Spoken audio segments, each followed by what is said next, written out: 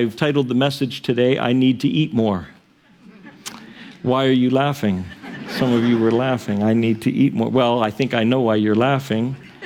I think most of you, I think I even know I'm not a prophet nor the son of a prophet, but I bet you're saying, Pastor Jim, it doesn't look like you need to eat more. And it doesn't look like you've missed too many meals. So yes, I am doing a play on words here. I don't need more physical food to eat. But it is interesting, though, that the Bible talks a lot about eating, about food, doesn't it? I mean, if you read the Bible, God has established food as a very integral part of our lives. First of all, just to sustain us, right? That we would be able to survive. We eat 3 times a day. Some of us eat more than 3 times a day.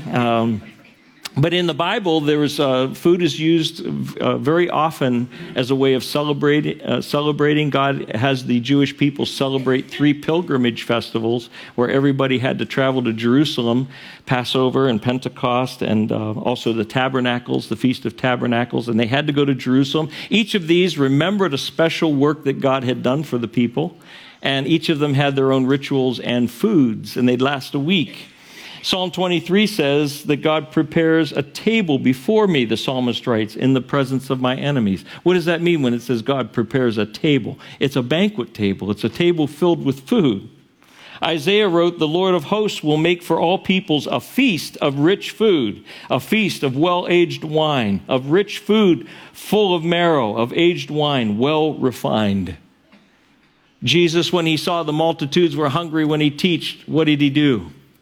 He was teaching to them. He saw their hunger. He took those 5 loaves and the 2 fish. He multiplied them. He fed the crowd. When he called to Zacchaeus to come down out of the tree, Zacchaeus, I got to go to your home tonight. And they were going to share a meal together.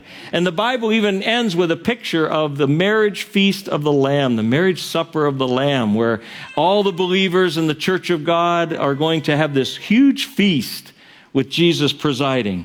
Now, we also know this, that eating food together is more about, not just about the consumption of food, right? When you eat a meal with someone, you are fellowshipping with that person. You are communing with that person. You're having conversation. That's the way we do it. And Jesus loved to eat with sinners. And it got him in trouble. And the reason it got him in trouble is because the religious leaders understood this communal aspect of eating together. And they interpreted Jesus eating with sinful people as a way of saying, I condone what you do. I'm fellowshipping with you. But Jesus would say to them, listen, it's not the healthy who need a doctor, it's the sick. I want these people to know I love them. Just as our physical bodies need food to survive and to be healthy, the Bible teaches that our spiritual lives need food. God uses the physical to explain the spiritual. Moses said this to the people. He said, God humbled you and let you hunger and fed you with manna, which you did not know, nor did your fathers know, that he might make you know that man does not live by bread alone, but man lives by every word that comes from the mouth of the Lord. He said, God made you hungry in the wilderness. There wasn't food there so that you would learn to trust in him, and he provided you physical food. And in a very similar way, he makes our souls hungry. There's a hunger within us. And he's saying that hunger, I've made you that way. I've made that hunger for significance, for eternal hope. I've put that in you so that you might turn to me and I would be able to fill you. So we're going to talk about that spiritual food. I don't need more physical food, but I do need more spiritual food. And so do you. And so do you. If you would please, the primary text is in Isaiah 55. So I'm going to take you to one of those passages that mentions food. And I hope it doesn't make you hungry. It's getting toward lunchtime, right? And some of you are already thinking, I hope he doesn't talk too long because I want to get to that meal. Isaiah 55 verses 1 through 3 says this, come, everyone who thirsts, come to the waters, and he who has no money, come buy and eat. Come buy wine and milk without money and without price. Why do you spend your money for that which is not bread, and your labor for that which does not satisfy? Listen diligently to me, and eat what is good, and delight yourself in rich food. Incline your ear and come to me. Hear that your soul may live. 5 times in these opening verses, God says, come. Come. Come. Come. Come. God is a God who graciously invites. He wants us to come. He wants to feed us. He wants to be the supply for your spiritual hunger. Come. And there's a rich supply. He says, if you thirst, come to me. Come to the waters. In the biblical lands, water was often something very scarce. And here he says, come to the waters. He uses the plural. There's an abundance with the Lord. I found out that 3,160 tons of water flow over Niagara Falls every second. That's 75,750 gallons every second flow over Niagara Falls. 1, 2, 75,000 more. 75,000 more. 70. You can't be thirsty if you're near Niagara Falls. You can't say that I don't have a supply. You have everything you need if you're there. And that's what God is saying. I have a supply for your soul. If you're thirsty, come to me. In fact, it's a gracious invitation. Listen to me. You don't need money. In fact, you can't pay for it. You couldn't even afford it. You couldn't provide it. God wants to supply graciously for the needs of your soul because he's gracious to you. He's saying, in effect, when he says buy without money, you go, what does he mean, buy without money? Buy implies you use money, right? Buy without money means buy in, accept the invitation. In fact, the price has already been paid for by somebody else, Jesus Christ himself. And then he asks this question. It's a very profound question. Why? Why would anybody spend money for that which is not bread? Why would people labor for that which does not satisfy? How many of you know when God asks a question, it's not because he doesn't know the answer? He knows the answer. He's trying to get us to think. Think. Why are you running around trying to fill your life with all kinds of things that will never ultimately satisfy you? Why don't you come to me? People are doing that all the time. Christians do it too. They fill their lives so full of other things other than God. And you wonder why we're starving. You wonder why we have problems. God says, why are you doing that? He laments that any person would reject his offer to come to him for salvation and for their satisfaction. There's warnings in the scriptures. Friends, God speaking through the prophet Jeremiah says, my people have committed 2 evils. They have forsaken me, the fountain of living waters, and they have built or hewed out cisterns for themselves. A cistern is a big hole that they would dig that would be able to hold water. They've dug for themselves cisterns, broken cisterns that hold no water. They can't hold water. They've left me. Jesus taught a parable about a great banquet. A man puts on and he sends out invitations. He says, please come, come, come. Everything's ready. The spread is laid out. And one by one, they started to make excuses. Well, I bought a field and I got to tend to that. Oh, I bought some animals. I got to tend to them. I'm getting married. Maybe I'll come to the next one you offer. Well, the giver of the banquet rejected those who had refused the invitation, and he gave the invitation graciously to somebody else. You don't want to miss God's invitation. You don't want to miss. God says, come to me.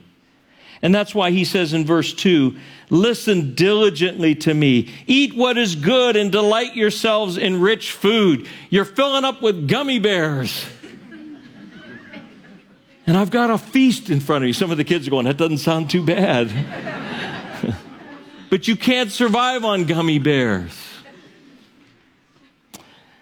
Linda and I, as we're getting older, we're becoming foodies. You know what a foodie is? We like to go out and every now and then on special occasions go to fancy restaurants. Yes, a little bit expensive restaurants. And we like to see what they got there and explore the foods.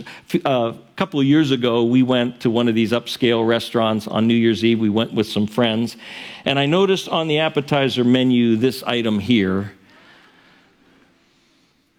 For those of you who are listening online, it's two words spelled F-O-I-E and G-R-A-S. And the waiter says, do you have any questions about the menu? I said, yes. I said, what's this foie gras stuff? In your old age, you start to lose your filter. I would have just pointed to it and asked what that was. But what's this foie gras? He looked at me with that southern look, bless his heart. He doesn't have a clue. He says, sir, that is foie gras. Foie gras. I said, what's foie gras? He said, well, it's made out of duck livers, and the ducks are fed in such a way that it fattens the livers, and they make it into a pate, and it's a spread. You spread it over bread or a cracker, something like that. I noticed it was $35, so that was enough. That was enough for him. So he asked me if I wanted to order some. I said, no. No, I really think we're going to pass. And so he went away, and about 5 minutes later, the waiter came back with a complimentary plate of foie gras. There it is. Have any of you eaten foie gras? Okay, good. Yeah, we got some takers out there. Well, I'd never eaten it. It looks a little better there. It looks like a steak, doesn't it? But that's actually a pate, it's a spread. And so there it was, and we had to make a decision. He brought it and left it there. And obviously trying to educate these simpletons about the finer foods of life. So I took just a little bit and I put it on a piece of bread, and with trepidation I put it. Wow, that's pretty good. It was rich, it was buttery, it was sweet. It was like, wow, I put some more of that on there. You had to forget what it was made out of. He shouldn't have even told me that. Just say, but I put it on and I really liked it. Friends, God's not serving spam at his banquet. He's serving foie gras.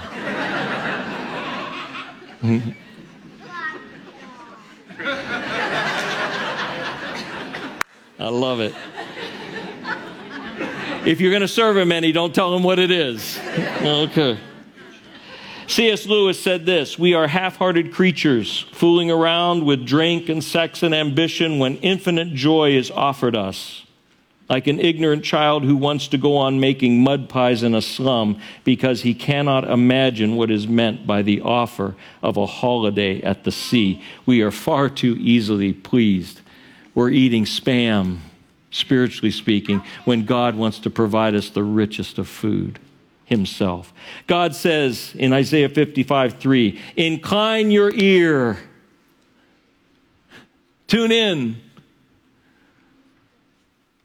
Come to me. Hear that your soul may live. Jesus said these words. He made a comparison to that manna stuff that God provided in the wilderness wanderings. You know, the word manna, it sounds like a Hebrew word that means, what is it? You might recall that the people were out in the desert and wandering for 40 years, and God provided this manna. It came with the dew in the morning, settled on the grass. It was like cakes, and it was sweet to the taste. And when people saw it, they said, what is that? They called it manna. And they went out to collect it, and they ate it. And it provided for their physical hunger for 40 years. And Jesus made a comparison in John chapter 6. He was teaching, and he said to the people, I am the bread of life. Whoever comes to me shall not hunger, and whoever believes in me shall never thirst. I am the bread of life. Your fathers ate the manna in the wilderness and they died. See, it was only physical food. But I'm giving you something better. This is the bread that comes down from heaven so that one may eat of it and not die eternally. I am the living bread that came down from heaven. If anyone eats of this bread, he will live forever. And the bread that I will give for the life of the world is my flesh. my blood. In other words, the food God wants to feed you with is his own Son, Jesus Christ. Believe in him, and you will have the gift of eternal life. Jesus is our provision. And God's provision is not only for the immediate. It's not just for our salvation now. It's to help us day after day after day after day after day.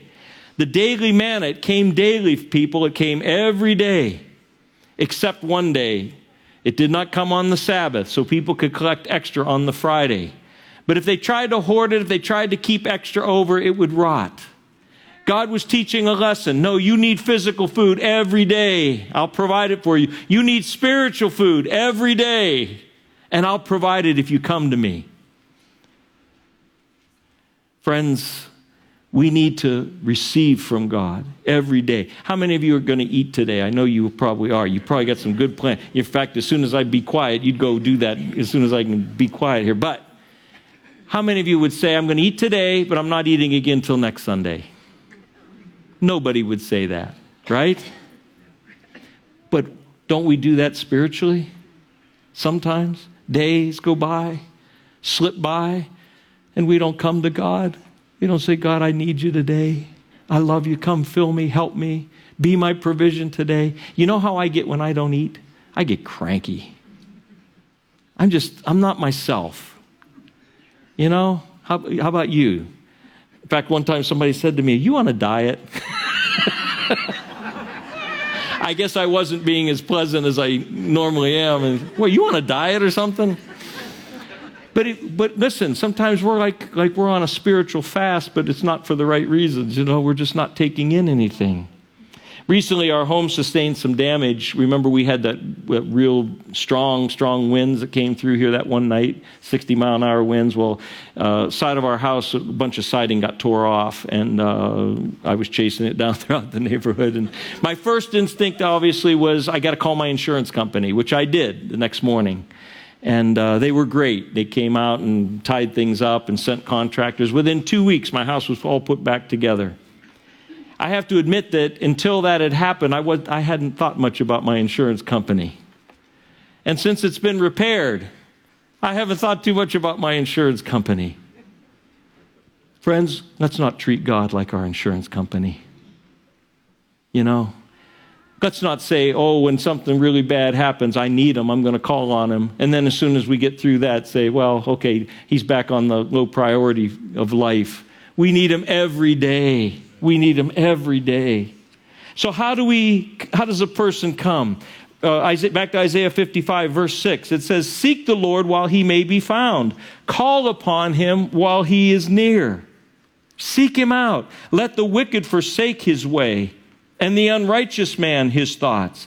Let him return to the Lord, that he may have compassion on him, and to our God, for he will abundantly pardon. God will pardon us, but we have to come to him. We have to come to him. Seeking the Lord speaks of intentionality. You know, the people, when God sent the manna every morning, that would have done them no good if they sat in the house. God had a provision for them, but they had to go out and get it.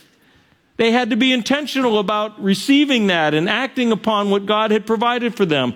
Listen, God's not going to just supernaturally fill you and help you. You have to seek him. And as you seek him, he'll fill you. He'll provide for you. He'll help you. Be intentional. Pick up this book. The world is so busy. We're running here and there, and I know we got responsibilities. I do too. We need time just to sit. You know, I didn't say this in the first service, but I found something neat in the scriptures. I want to show it to you or tell you about it. Psalm 107 is this psalm. I'm going to quote from it a little later. But it's this psalm that the psalmist talks about how people in distress were helped by the Lord. And he gives different examples of different distresses. And it's kind of symbolic of what we face in life. And in one place, he said this, there were some who, I can't find it. Some went down. Here it is. Some went down to the sea in ships, doing business on the great waters, and they saw the deeds of the Lord, his wondrous works in the deep. For he commanded and raised the stormy wind, which lifted up the waves of the sea. They mounted up to the heaven. They went down to the depths. Their courage melted away. They reeled and staggered like drunken men. They were at their wits' end. Then they cried to the Lord in their trouble. He delivered them from their distress. Now listen, he made the storm still, and the waves of the sea were hushed. Then they were glad that the waters were quiet, and he brought them to their desired haven. That sound familiar? What did Jesus do? He calmed the storm, entered the boat, and it says that they arrived safely at their destination. It's like the Bible's so full of little tidbits like that. That was written hundreds of years before Jesus was ever born, this psalm. The Bible is filled with things that will feed you, encourage you, help you. Read this book, folks. And notice that responding to God's invitation always involves repentance. It says, let the wicked forsake his way. You know, God loves us, but he hates sin. It goes against his character, but he loves us, and he wants to show us mercy, but we have to confess our sins. We have to keep short accounts with God every day. Come to him.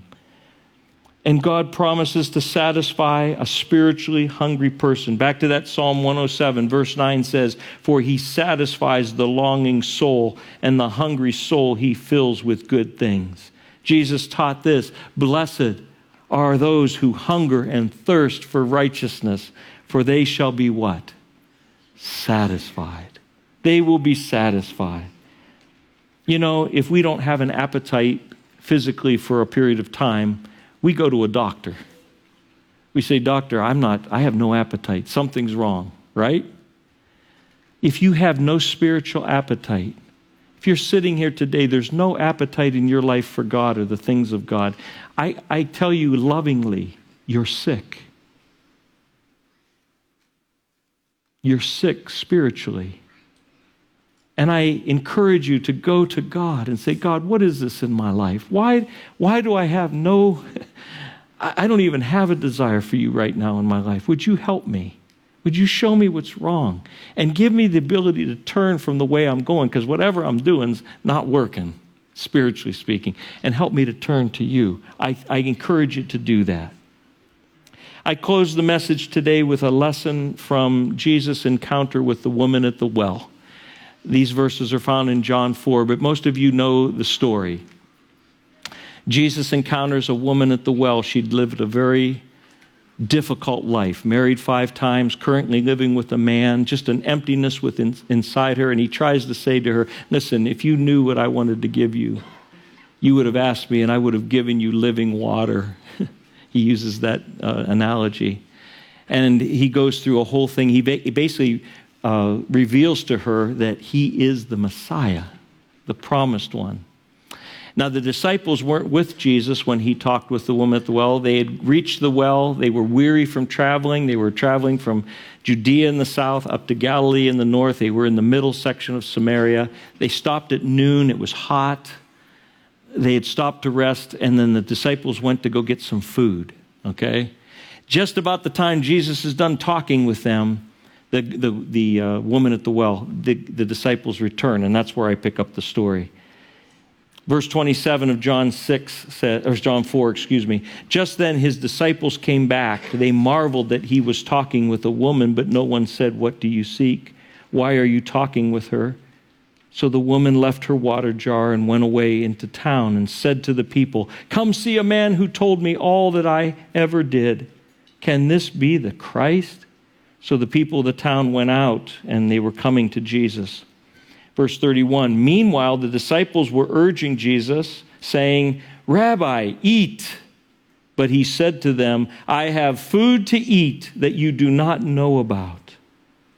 So the disciples said to one another, has anyone brought him something to eat? Jesus said to them, my food is to do the will of him who sent me and to accomplish his work. classic misunderstanding. Disciples thought he was talking about physical food. He was talking about spiritual food. He says, you know what energizes me? You know what feeds me spiritually?